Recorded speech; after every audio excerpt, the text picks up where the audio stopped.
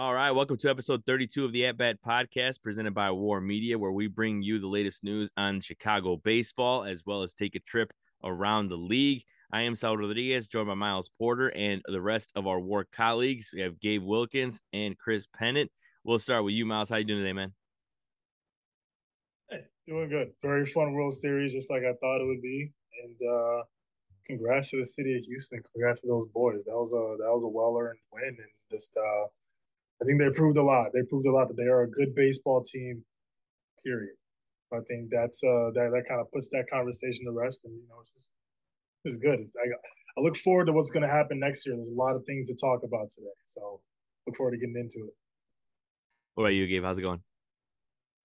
Doing excellent, man. Doing excellent. Like Miles said, you really can't say nothing but great things about Houston for the wherewithal that they were able to show and go through over the course of these last several years and still find a way, to come out on top, putting together one of the most dominant postseason runs I think we've seen in the last 20 years. Is that bullpen was lights out and incredible. Definitely looking forward to talking about that game six as well as off-season talk as well, and among other things.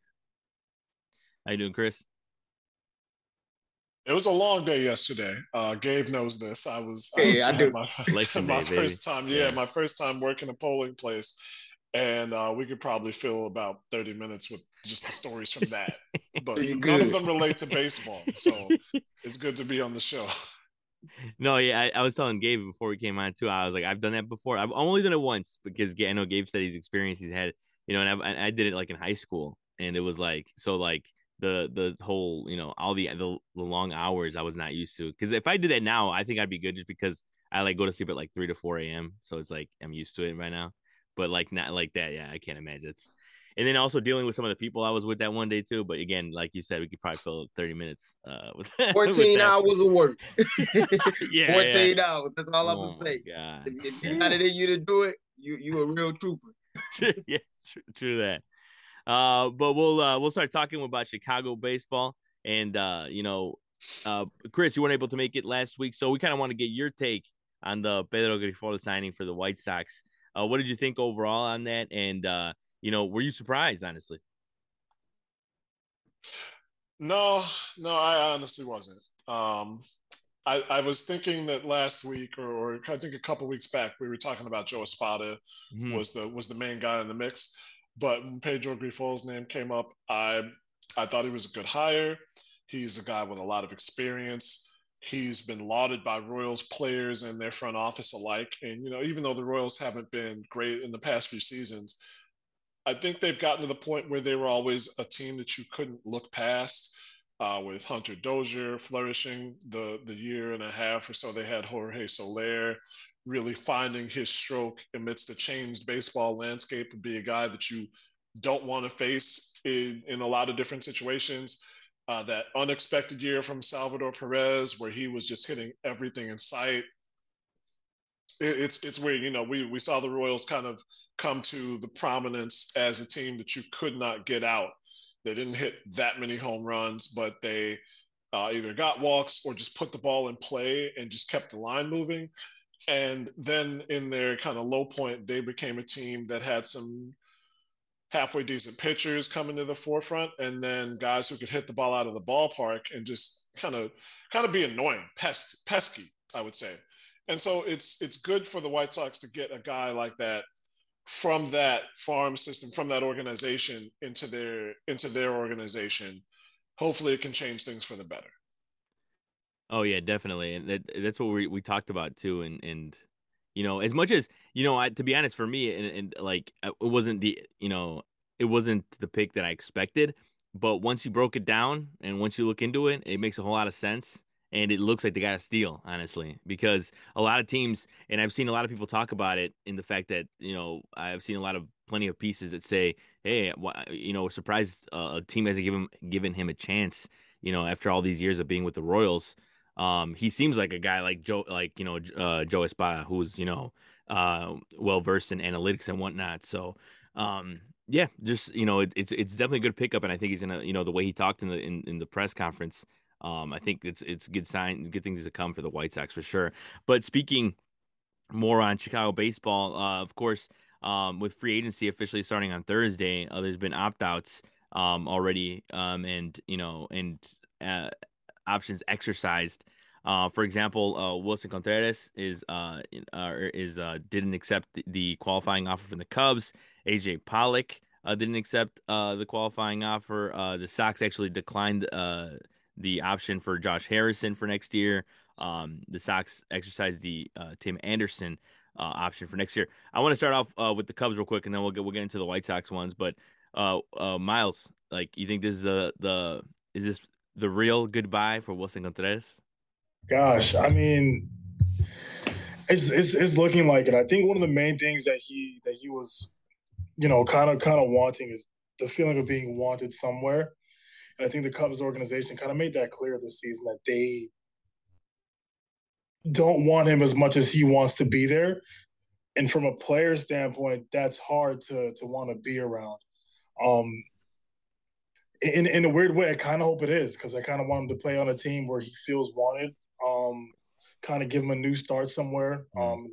Get him some other money that he deserves as a player. He's an extremely talented two-way player, and I think he deserves a lot right now. And I don't think the Cubs are willing to give that to him. I think that they've made that clear. So I'm hoping for his scenario, he's able to go somewhere, and pretty much get what he's earned in terms of money wise and year wise, and just contribute somewhere else. So I think it is. I think this is the end of the Wilson Contreras era. But it'd be cool to have him back. But I think this is pointing in a different direction from what we've been seeing unfold this year in general. Yeah, no, I definitely, I think this is it.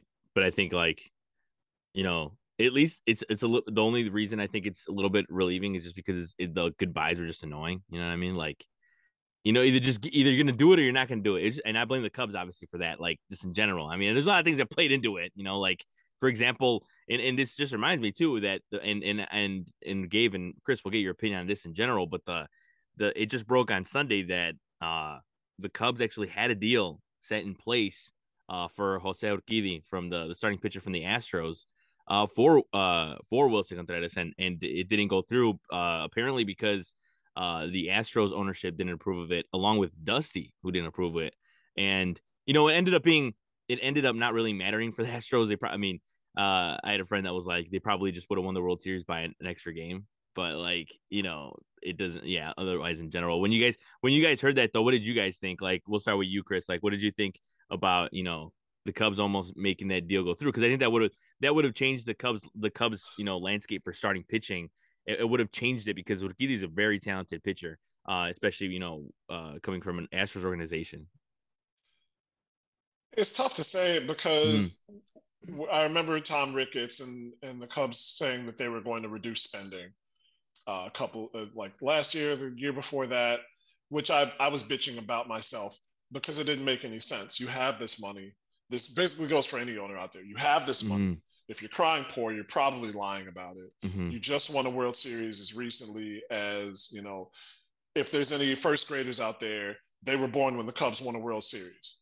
It was not that long ago. So why reduce spending? And even if you have a trade in place and then you are looking at crafting a contract for Jose Urquidy the year after, you make that deal because he's a guy who can really lead your pitching staff at a time where the options that they have are not top line pitchers. Mm-hmm. Keegan Thompson, Adbert Alzolay, those are good, I think, guys that you can count on to be in a rotation to steady it, but they're not a top line pitcher like Urquidy or anybody Mm-hmm. else on that Astro staff.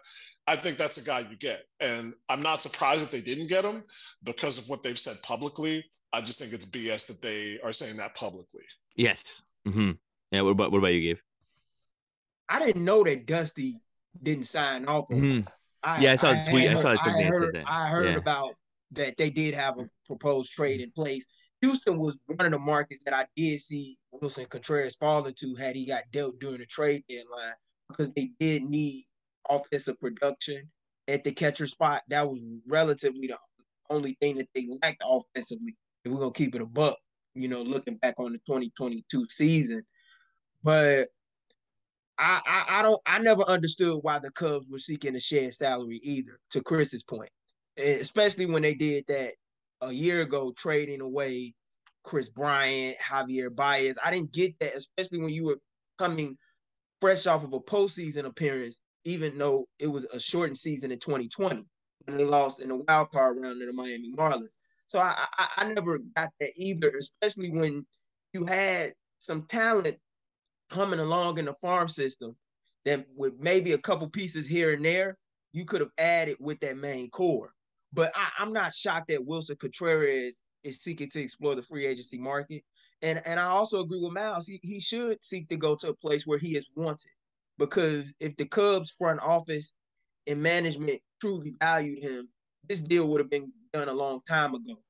Now, I will say that I'm glad that Cubs fans got a chance to say farewell and say goodbye to him through the 2022 season, if this is indeed the final season that Wilson Contreras will play in a Cub uniform.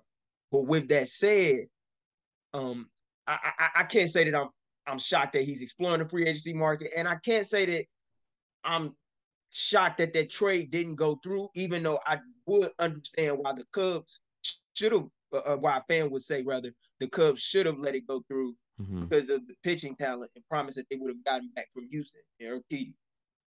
Yeah, and then it was Jeff Passan from ESPN that tweeted out saying that they had to get ownership approval for it, but Crane, the owner, I think it's Jim Crane, leaning on input from Baker, spiked the deal.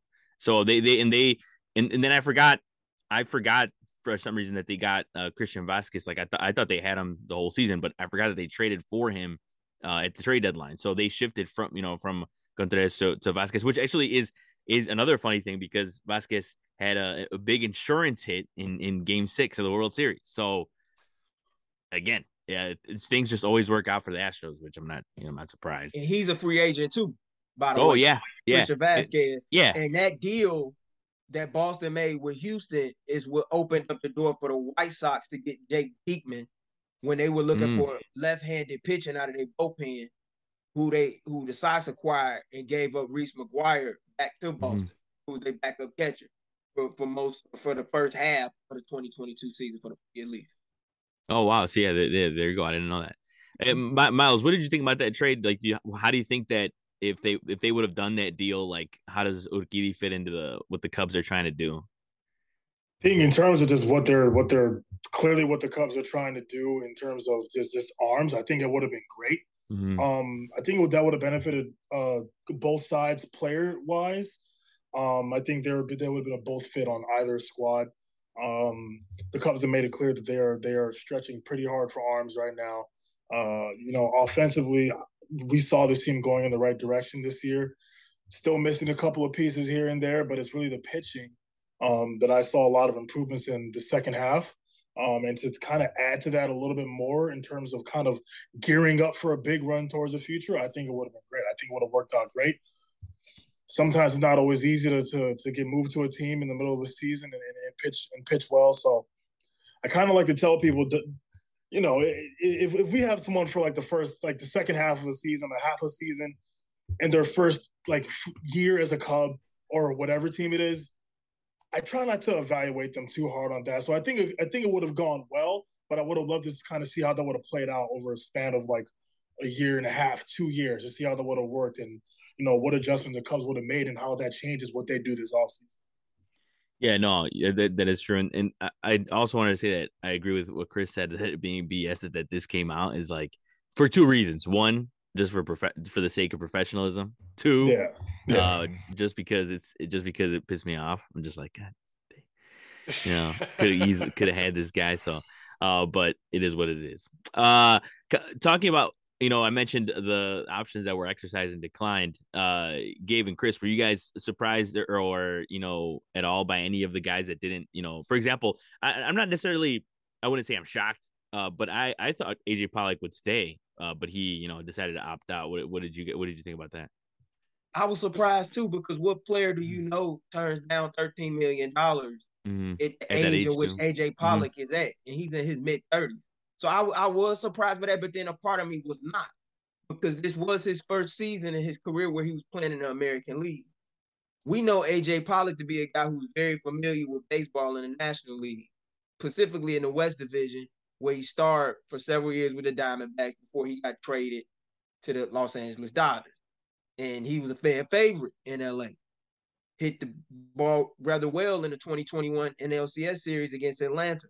So I think he's more than likely doing that in an effort to get back to the National League. I don't know if it's specifically with the Dodgers, but I wouldn't be shocked if he tried to go somewhere like St. Louis. He just seems like a guy that prefers to play his baseball in the National League. I think he was a good clubhouse guy. I know he had some inconsistencies. He had stretches where he was hot and cold, but he also had some big hits for this team as well. And he proved to be rather durable. But it's kind of somewhat of a blessing if you're the White Sox, because he helped free up $8 million that you can use in an area where you could make significant upgrades, be it at the second base position or within the corner spot or the outfield. The only thing that this move leaves you with now as a White Sox fan is with questions as to who is going to be your guy in the outfield corners, be it left or right. We know that Oscar Colas is coming, but who are you going to use that $8 million on that AJ Pollock just helped you free up with a $5 million buyout that he opted to accept as opposed to the 13 million? You go ahead, Chris. I was trying to find it because I thought I saw that AJ Pollock was bought out, and he was bought out, but he was bought out for just the $5 million against the $13 million option. So not a big difference in perspective. I gotta go with Gabe because I thought Pollock, while he was slightly inconsistent and while he was very much a candidate to play into a shift, with the fact that not only are you playing all 29 teams this year, but that extreme defensive shifts are going away, he was a guy who could stabilize one of those corners. And if he wants to test the market, he wants to test the market. But I think it's hard to say for me to say whether it's one of those things that doomsayers would say, which is that AJ Pollock left $80 million on the table, $8 million on the table to get it out of the White Sox. And the positive would be the idea that he would rather test the market in a year where his skills as a right-handed, pretty good defensive outfielder would be wanted, more so wanted. It does. I think it sucks for the White Sox just because you have to go on one corner or the other in the outfield. They haven't had a right fielder for a long time, a quality right fielder, really since Avi Garcia. And I know people would disagree with that, but that's my position on it. And while Oscar Colas is in the minors, and I think that he should definitely get a look as early as opening day, if not early May, I think Eloy Jimenez is a DH now. And if he's not, he really should be. And so that means that you need to have somebody for left field too. So that's another question that you have facing. Josh Nelson at Sox Machine, Jim Margulis said the exact same things. And so you have to not only fill right field, but also left field and second base. Do you have a good candidate on the roster who can fill either of those latter two positions right now? Second base, maybe. Left field, less likely. So that's something that you have to look at over the offseason. Whether it's in a trade, whether you try to find somebody who would be willing to take Andrew Vaughn or Gavin Sheets, or whether it's in free agency. Yeah, no, and that's the one thing too that the White Sox have is that have plenty of options in the sense of which direction they want to go in, whether it be, to deal a guy or to, sign a guy or whatever. So, that's a good thing, for a team that, has a lot to figure out. They also have plenty of options. And I think the whole managerial role, and especially that they got that out of the way real quick. I mean, I'm sure that was the plan, and that's, the smart way to go about things is because, you want, the manager to bring in players or to, you want the players also to see that they have, a competent manager ready to go. So, yeah, that's good. And then, all right, so we'll shift over to the World Series. Since the last time we recorded, Game 6 happened, and the Astros ended up winning 4-1 and clinching the World Series 4-2. It's another thing too that nobody really was shocked, but I thought it would at least go 7 at the end of the day once I was looking at it, but when you really break it down, the Astros just outplayed, the Phillies. And it's funny because like after looking at the series and kind of look, as much as, you got to give credit to the Phillies in general, if it wasn't for that, game one comeback, it could have easily just been, 4-1 and nobody really would have batted an eye in general. But yeah, so another thing on it too was Jeremy Pena got the World Series MVP, which I was a little surprised, and me and Gabe talked about it the day it happened, but I just thought it would have been Valdez, especially with the way he pitched that day. But we'll go around. Miles, what did you think overall? Not just about the World Series, but that Game 6, and it was a pitcher's duel. With Zach Wheeler, but eventually Houston, was able to get to it. And you know what? With that game too, and just kind of going into it is, Schwarber hit that home run to make it 1-0, and I thought we're going to Game 7. And then bottom of the inning, the Astros are able to get a 3-run. I don't even know how to describe it. It was a 3-run nuke from Yordan Alvarez. That ball to center field in Houston too, which is super deep. And I don't remember exactly how far it went or whatever, but it seemed like it went 200 miles an hour also. But yeah, I mean, 4-1 Astros. Miles, we'll start with you. What did you think overall about that game and just the Astros winning it all?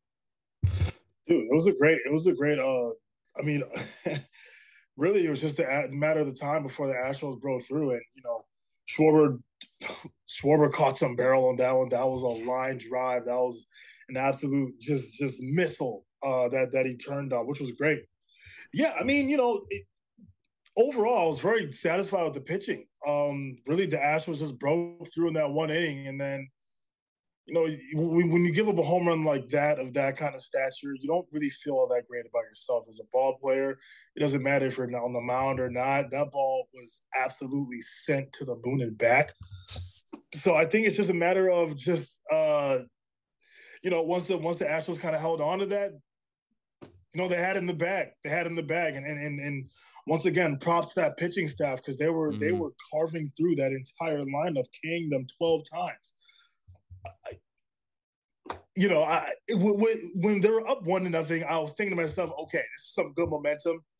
But I wasn't sure yet because I'm like, they are playing the Astros. This is a team that is extremely seasoned. If they want to silence the Phillies right now, they'll do it.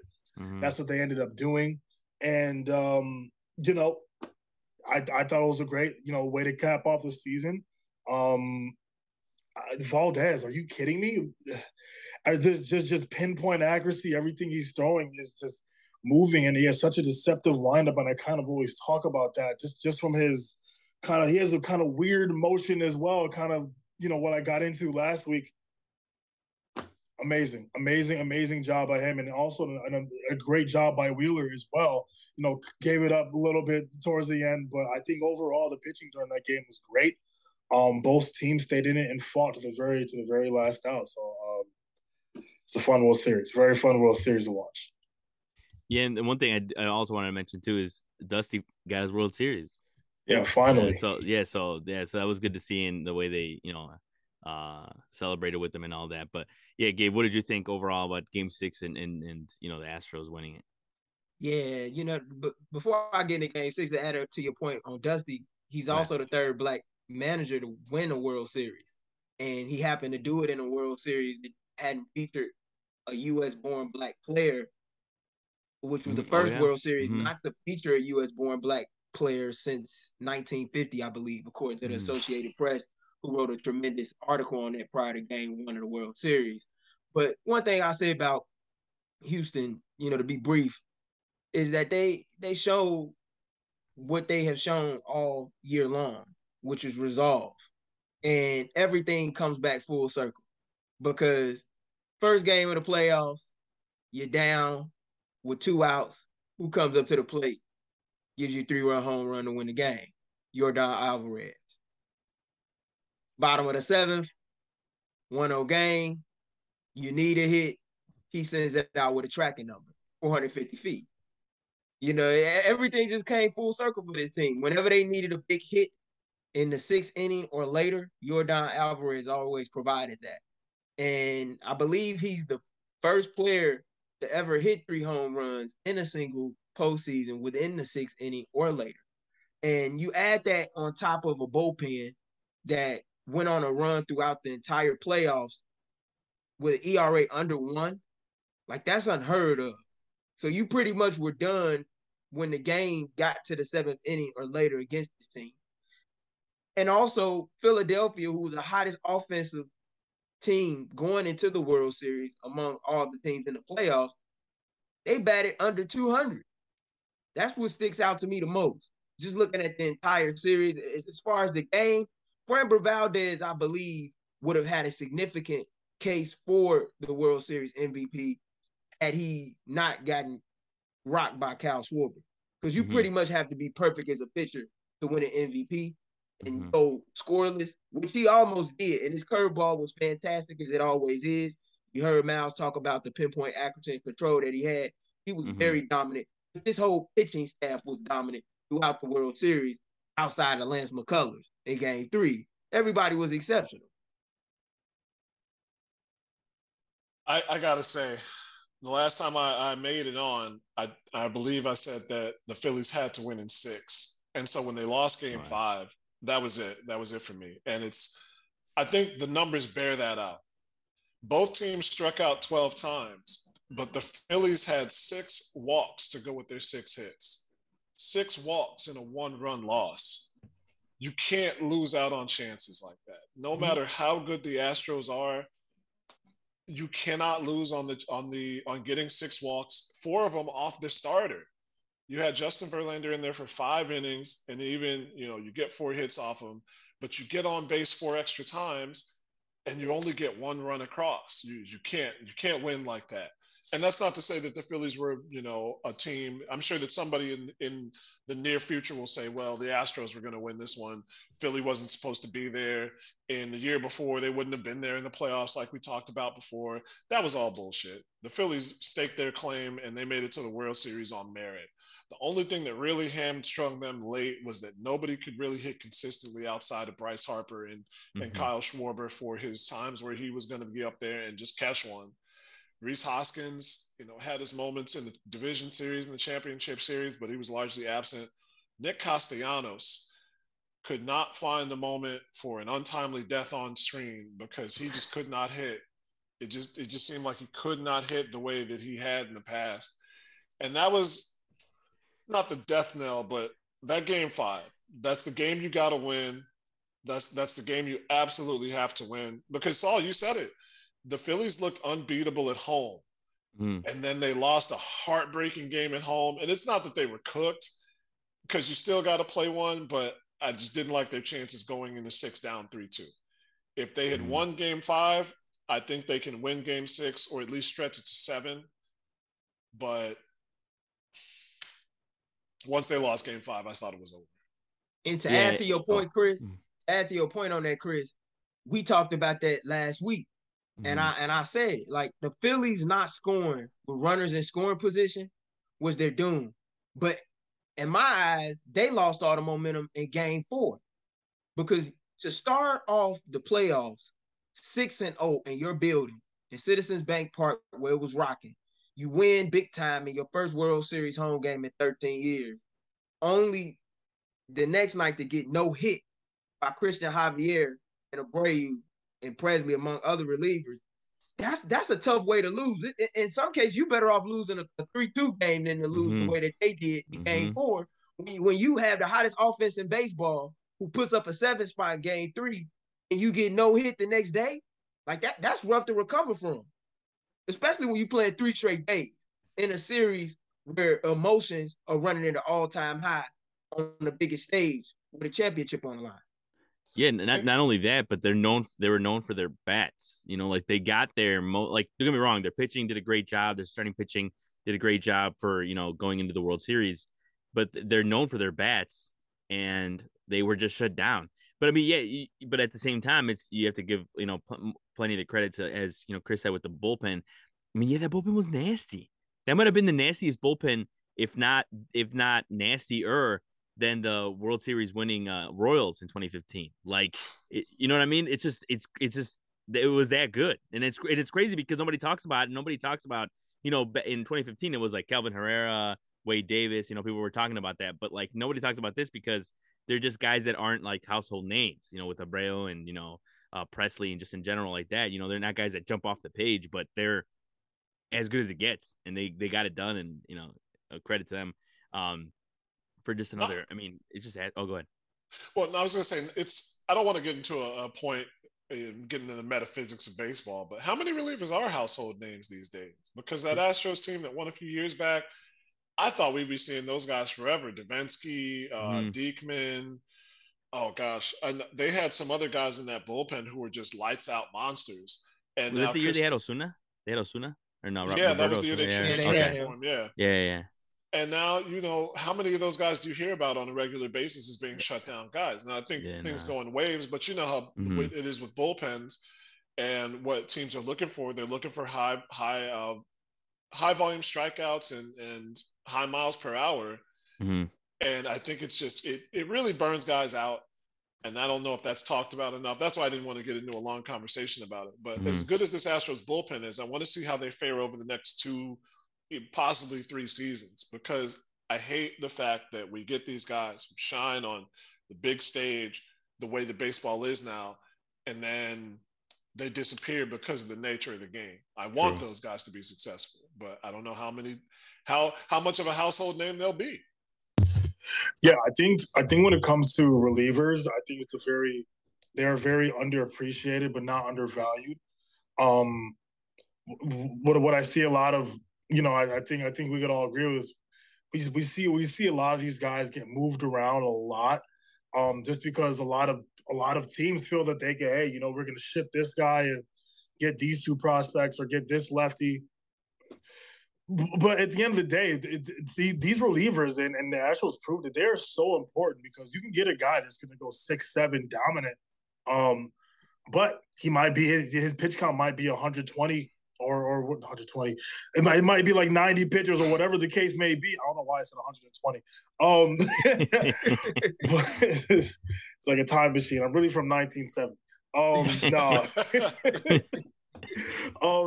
Yeah, it's just these guys are so valuable when it comes to the game, because they're picking up the slack of the starter, whether it was a good start or a bad start.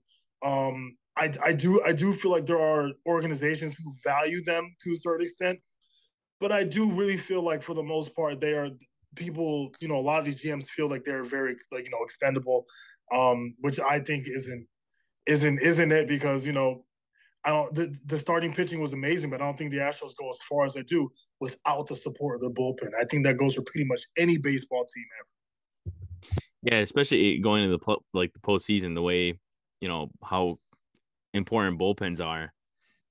You don't see a lot of teams that win without a pretty great bullpen. And what's funny is that, kind of talking about that and related to Chicago, I did think, besides, and again, this could be a whole segment, but talking about the Cubs bullpen in 2016, I don't think was like, it didn't stand out to you, and yet somehow they were able to win. I mean, they were trying to close it out with C.J. Edwards, Carl Edwards Jr., and then they closed it out with Mike Montgomery, and that's just like, they're not bad pitchers or anything, but like, it's just funny to me. It's obviously it has to do with the fact that it was also the 10th inning, but still, there wasn't, besides Aroldis Chapman, there wasn't like an overpowering arm that you're gonna be like, oh my god, but it's just the way, I guess, baseball works, especially after the year that was after the year that the Royals won it with their bullpen. So I thought that's particularly funny. But in that case, also is just Astros doing their thing and probably going to be back in the World Series next year. I mean, it's just the way it is. But kind of going now to off-season stuff. So we'll cover most of the off-season stuff in the next episode when it comes to Cubs and White Sox and just where free agents are going to go and all that. But I want to get your guys' opinions on the MLB awards that the nominees just came out in the last couple of days. And plenty of interesting, picks, plenty of easy ones, and plenty of ones that we'd have to break down for sure. But first of all, we'll start off with the MVPs. So in the American League, they have Yordan Alvarez from the Astros, Aaron Judge from the Yankees, and Shohei Ohtani from the Angels. We'll start off with you, Miles. Who do you think is going to be the American League MVP this year? Damn. Okay, so if you would have asked me the same question a month ago, I would have been like Aaron Judge, like that. Why I'm kind of in between Judge and Ohtani is because Ohtani actually had a very solid year, not only offensively, but he pitched amazing this year. He put up incredible numbers on the mound. And Yordan Alvarez had an incredible year as well. And I think, you kind of look at the finish to Judge's season. I hope that doesn't play too much of a role into it. But part of me feels like it is. I'm still gonna say Aaron Judge, but I'm a little bit torn between Judge and Ohtani. But it could just as well be is Alvarez as well. So I'm gonna say Judge, but very cautiously. We'll go with you, Gabe. What do you think?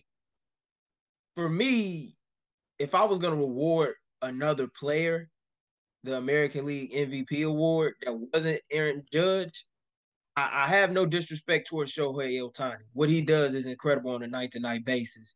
And to be able to have yourself ready every fifth day, a fourth day as a starter, and produce the way he has, deserves to be rewarded as it was last year in some capacity. But it probably would have been Jose Ramirez from Cleveland. The guy's just the RBI manufacturer, man. He put, third straight year driving in 100 plus RBIs or more, drove in 126 this year, batted 280, has been the total definition of what a true leader is supposed to be in a clubhouse. And not only in the clubhouse, but on the field, because he always shows up to work. I don't know how you go against Aaron Judge. I just don't. The guy did something that has not been done in the American League since 1961. He also kept the Yankees offense afloat during the time in the dog days of the summer where it was putrid to watch. It really was. To me, you take Aaron Judge off of the New York Yankees, they are a fringe wild card team. That's what they are. Yep. He had that team go to American League Championship Series. He led them there on his back. And he was the single-handing driving force behind their hot start to open up the season. He took a bet on himself, surpassed like a 4-win extension, a contract extension, and said, hey, I'm going to bet on myself and I'm going to win. And that's what he did. And now somebody's going to have to pay him, whether it's the Yankees, one of the other 29 teams in the MLB. But he's deserving of the American League MVP to me. It's just, he batted over 300 while doing it too. And he also has a nice glove in the outfield. I don't know how you go against it. Go ahead, Chris.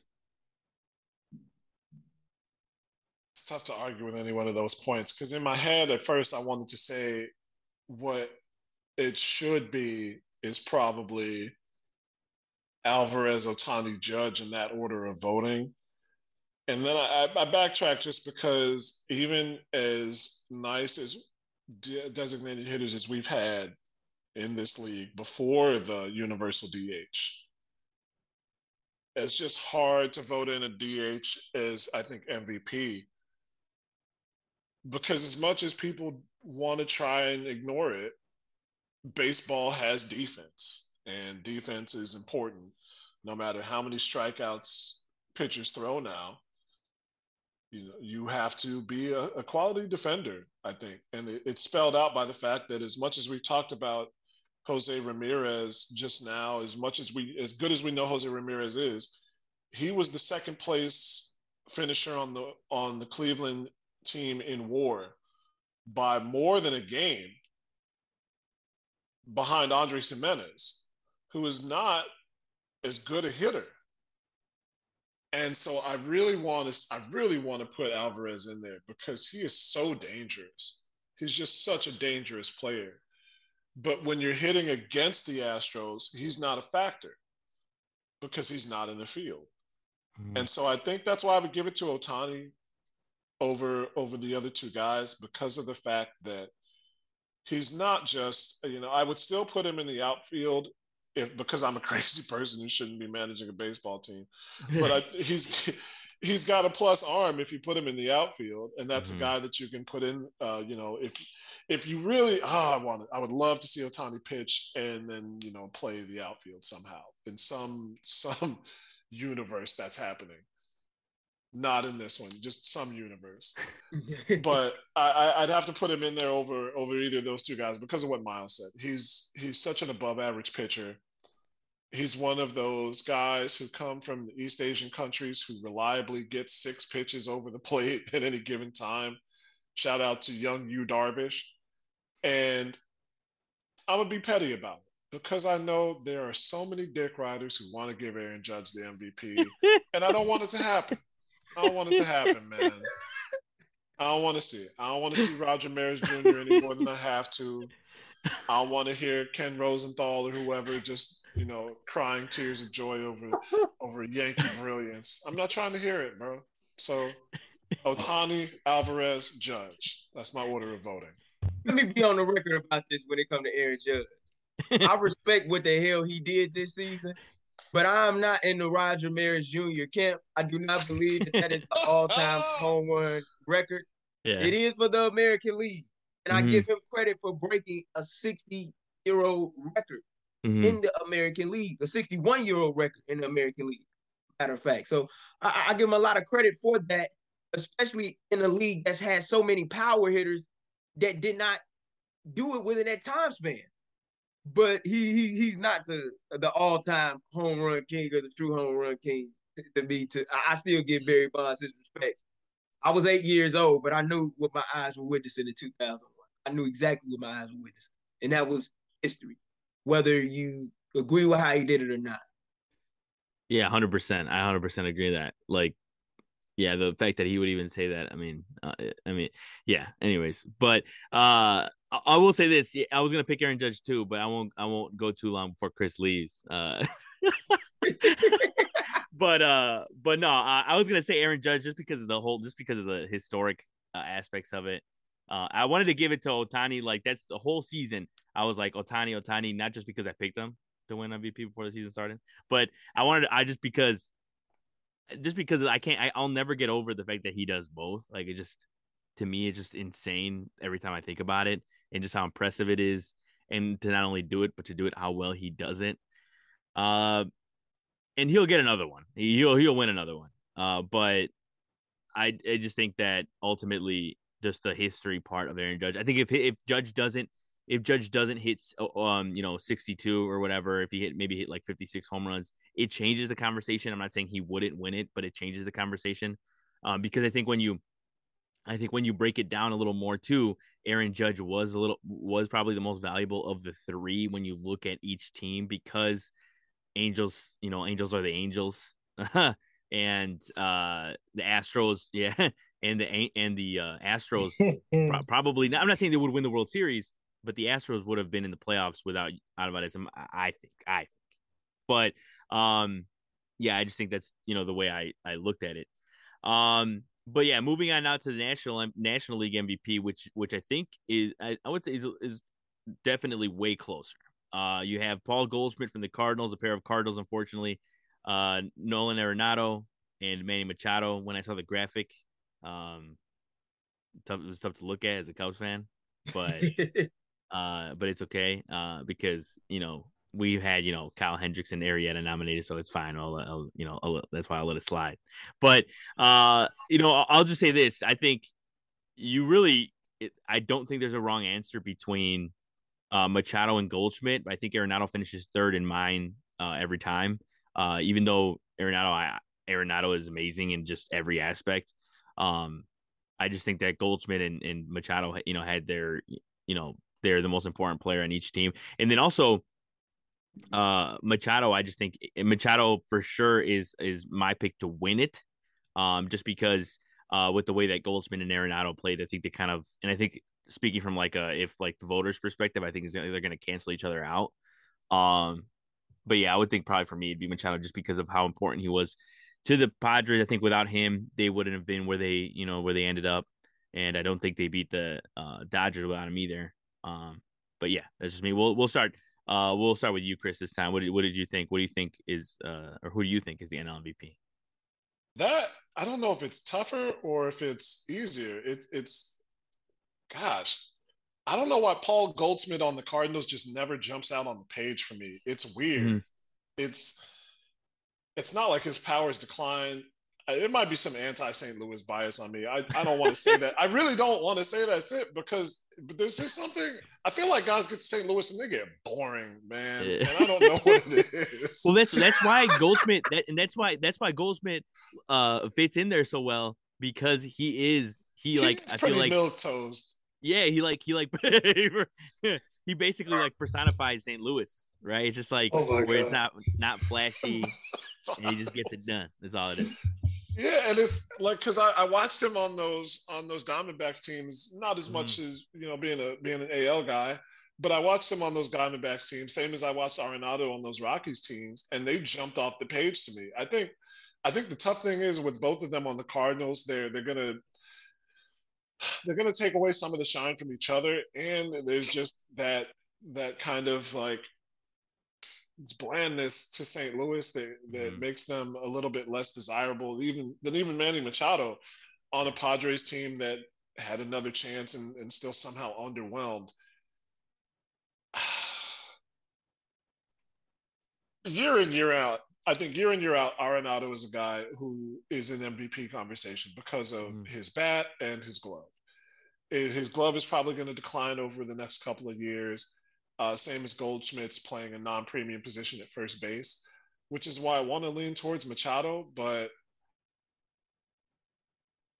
God, I feel like I could pick a name out of a hat, and that's not for a good or bad reason. It's just Mhm. because they all had exceptional seasons that didn't lead to great exceptional seasons for their teams. I think Mhm. that's what's kind of pulling me back. Whereas it's just almost a toss up.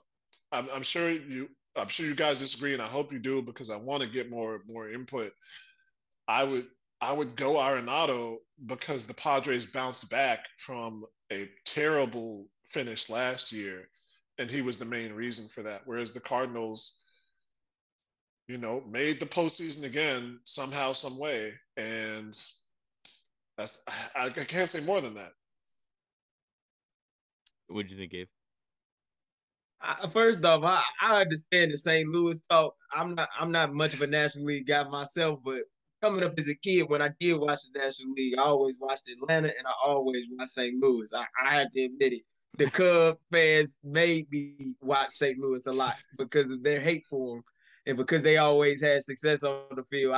I couldn't help but be enamored with their team. The uniforms help too, but in my opinion, I agree with you, Saul. It's Manny Machado. I was back and forth on it for a while. If you asked me in June, I'd have said Paul Goldschmidt. It's kind of impressive his run. And he's always been a guy who wasn't the most popular player, but he gets the job done wherever he goes. He's a guy that's worth the price of admission to see if you're a baseball fan. But I'm gonna go with Manny Machado for the reason being that he stepped up as a leader for this team in San Diego this season. You think about everything that transpired and took place with Fernando Tatis, thinking he was coming back off of his injury to get suspended for PED usage. And nevertheless, Manny said, "Hey, I'm here. You paid me the big money for a reason. I'm going to show you why." He batted close to 300. He hit over 30 home runs. He drove in 100. And he showed leadership each and every day.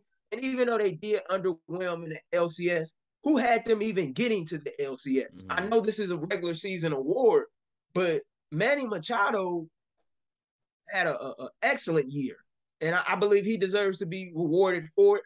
I get Chris' argument for Nolan Arenado because he was a guy who a lot of people thought his numbers were inflated.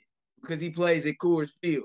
And he's still hitting 30 plus, driving in 100, batting over 290 year in and year out in St. Louis. And I commend him for being one of the few guys in all of Major League Baseball who seeks to play 145 plus games or more year in and year out.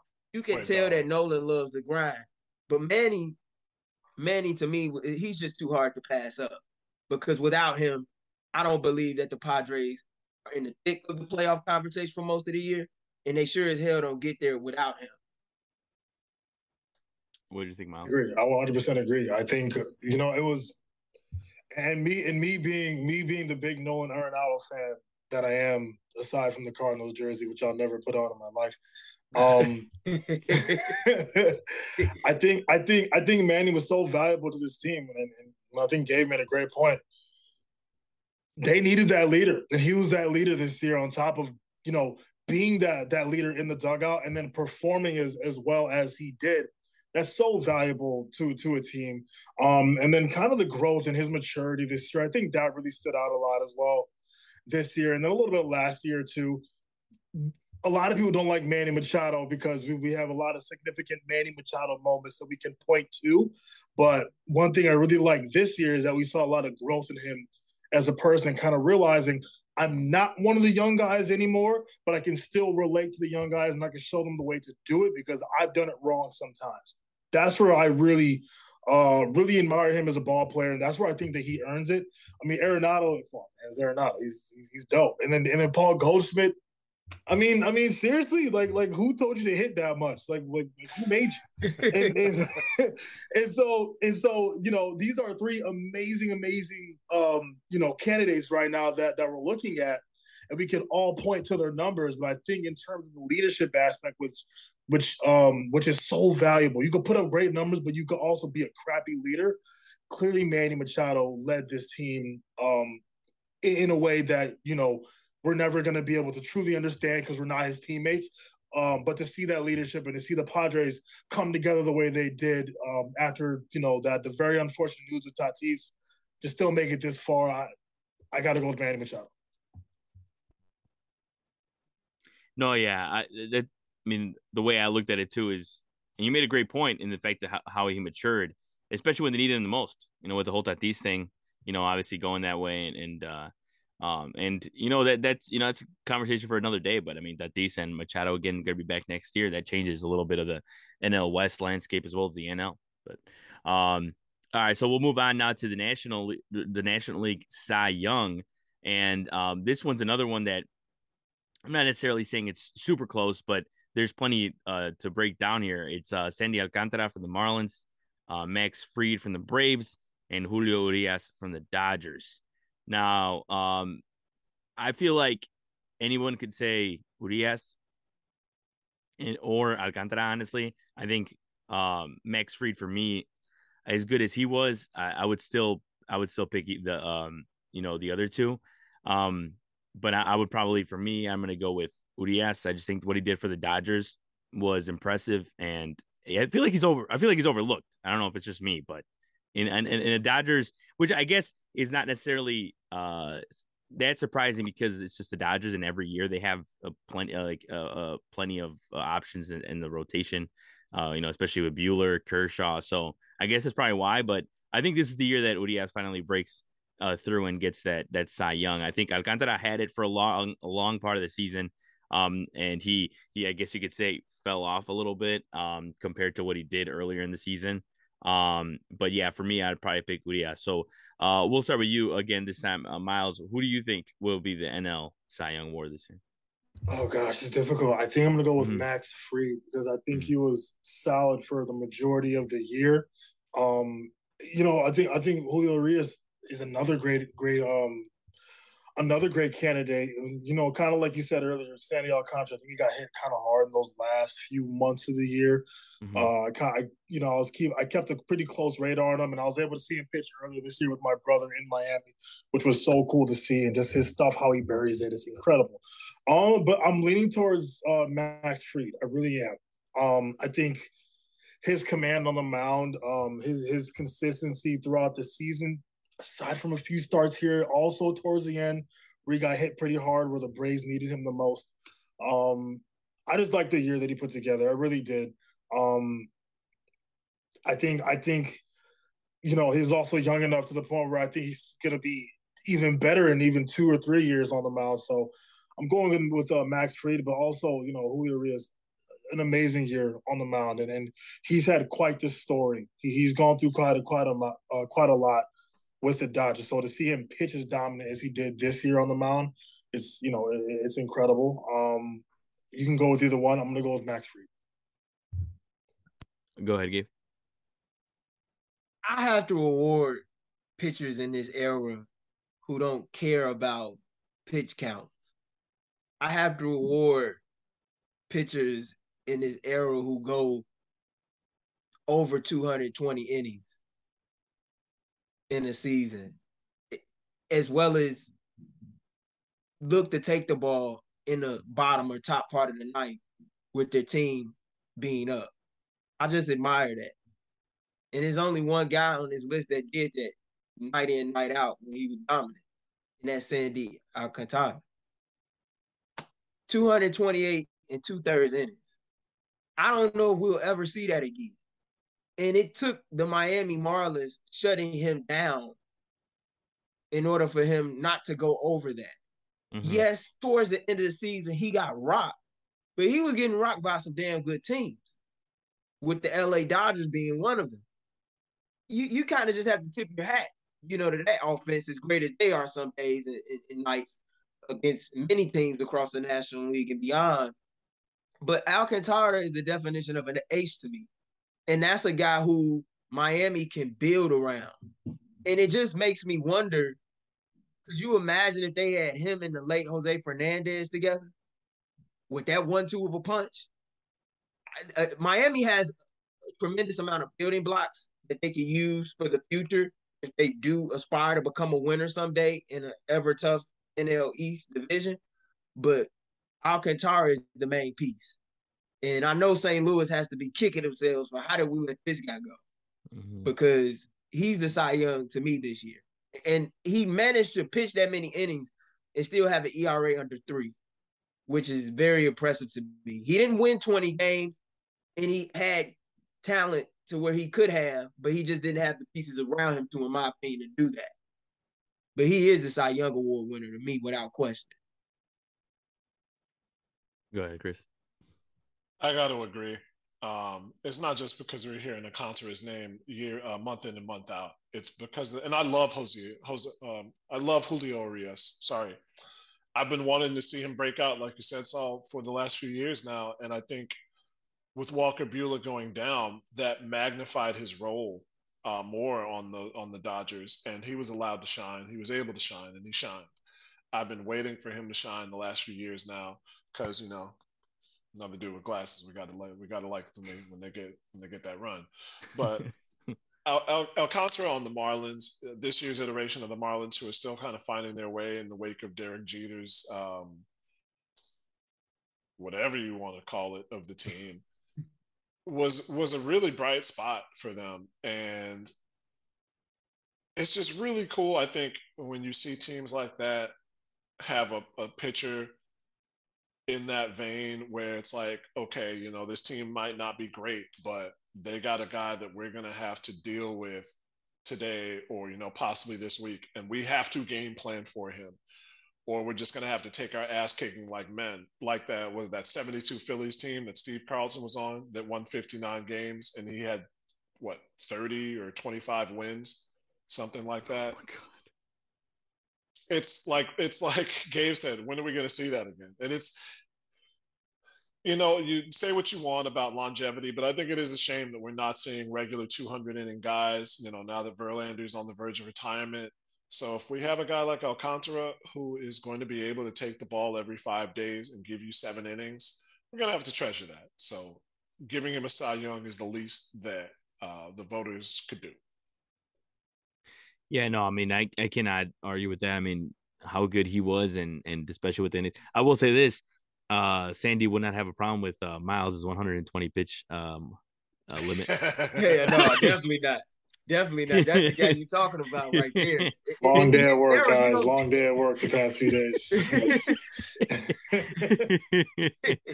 All right, so because of time, we'll finish off with the AL Cy Young, but I left this one last on purpose because, of course, it actually involves somebody from Chicago in this one, as of course it is Alek Manoah from the Blue Jays, Justin Verlander from the Astros, and of course from the Chicago White Sox, Dylan Cease.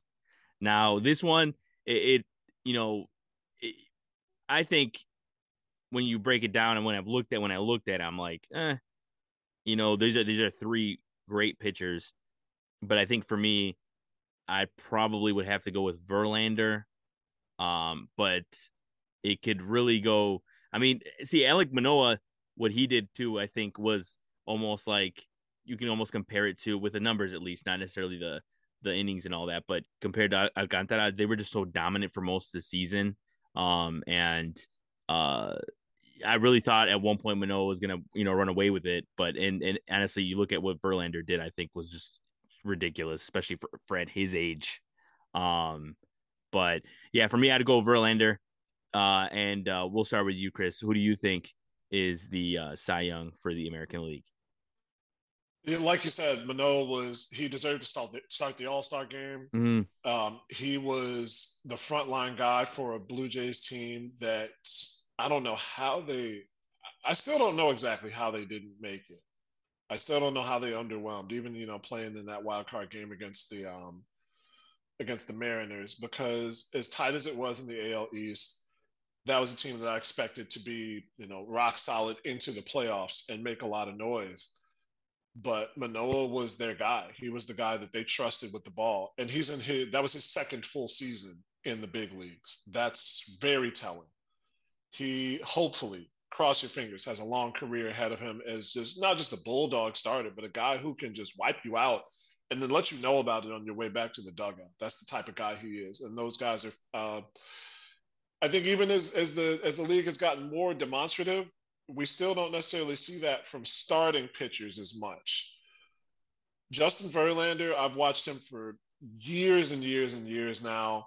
I have a soft spot for him because of why he chose his number. And for him to pitch this well in his 17th season was incredible.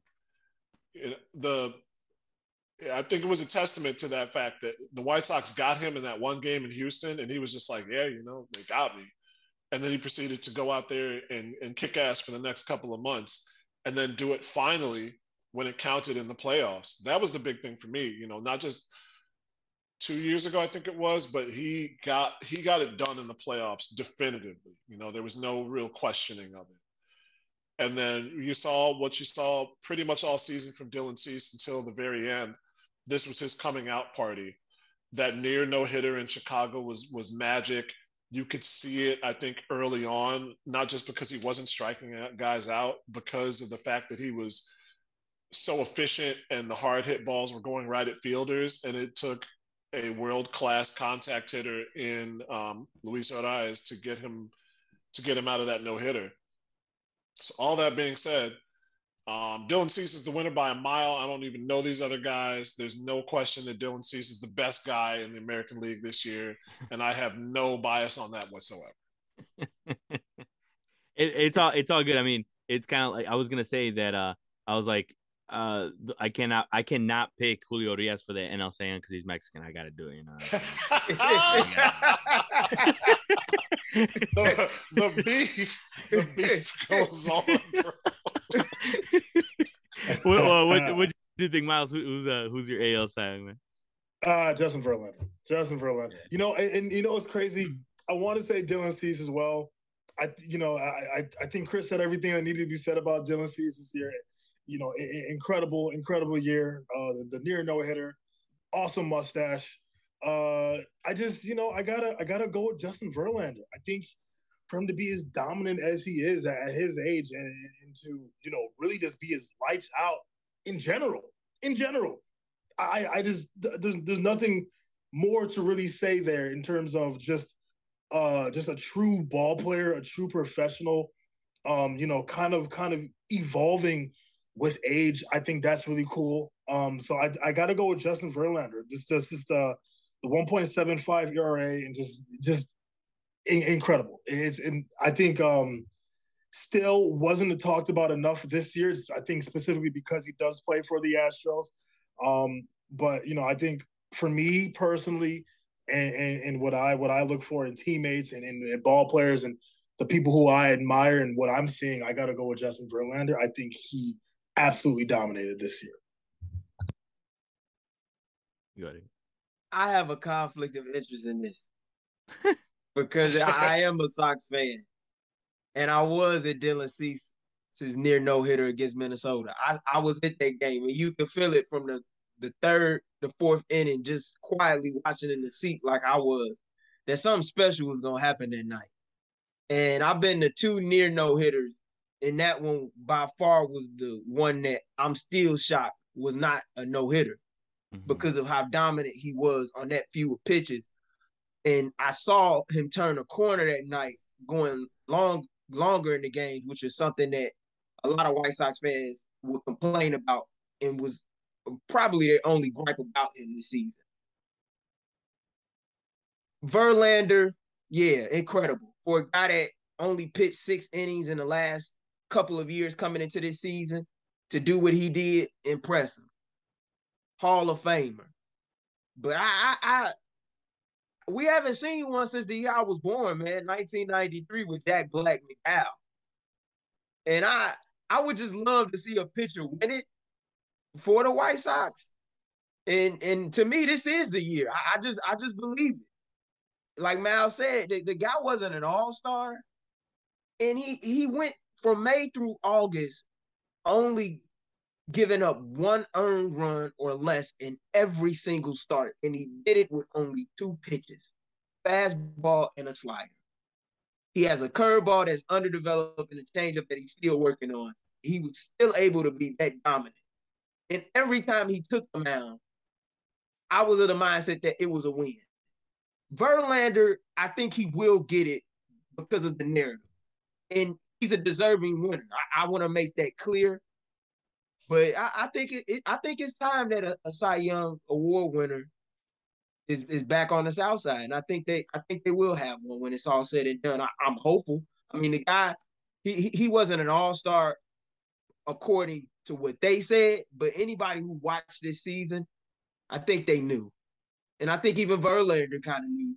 And I think Verlander's injury toward the latter portion of the year opened up the national audience's eyes enough to see Dylan Cease to know, hey, that this guy's a real deal. He's only going to get better. All right. But yeah, so Miles had to leave us, but he'll be back for next week's episode. But one thing I wanted to say for the American League Cy Young was Dylan Cease. Yeah, I mean, he's on. I think he's gonna, if he doesn't win one this year, he's gonna win one eventually. He's just too nasty, and also just still developing with his pitches, as you said, Gabe. With if he just I feel like he's that close to being one of the best, if not the best pitcher in the American League, let alone in Major League Baseball. Like, he's that good. His stuff's that nasty.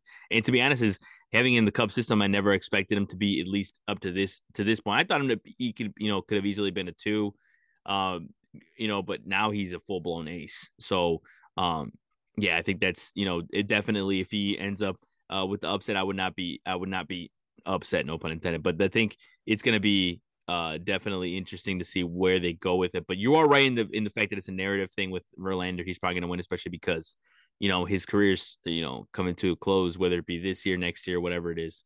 So we'll see what where they go. But I think that is a good place to wrap it for episode 32 of the At Bat Baseball podcast. I want to thank Chris and Gabe for joining me this week. Hopefully you guys can come on next week. Next week we'll preview the offseason, as well as I think sum up a few of the awards that will already had been given out. But for sure. Thanks for joining us, guys. Appreciate it, man. Anytime. Only three winners in the history of the White Sox franchise to win a Cy Young Award. Hasn't happened since the year I was born. Dylan Cease will be the 4th. So I hope he's able to capitalize on it, because it doesn't come that often on 35th and Shields. That's for sure. Yeah, That man. is true. I remember when Early Win won that one. I was about 15. It was going off at the soda fountain. And I think that's a good place to end it right there, guys. So hopefully, if Dylan Cease wins it, I'll be thinking of you guys. So all right, guys. Hopefully everyone has a good week, and we'll see you next episode. That's it.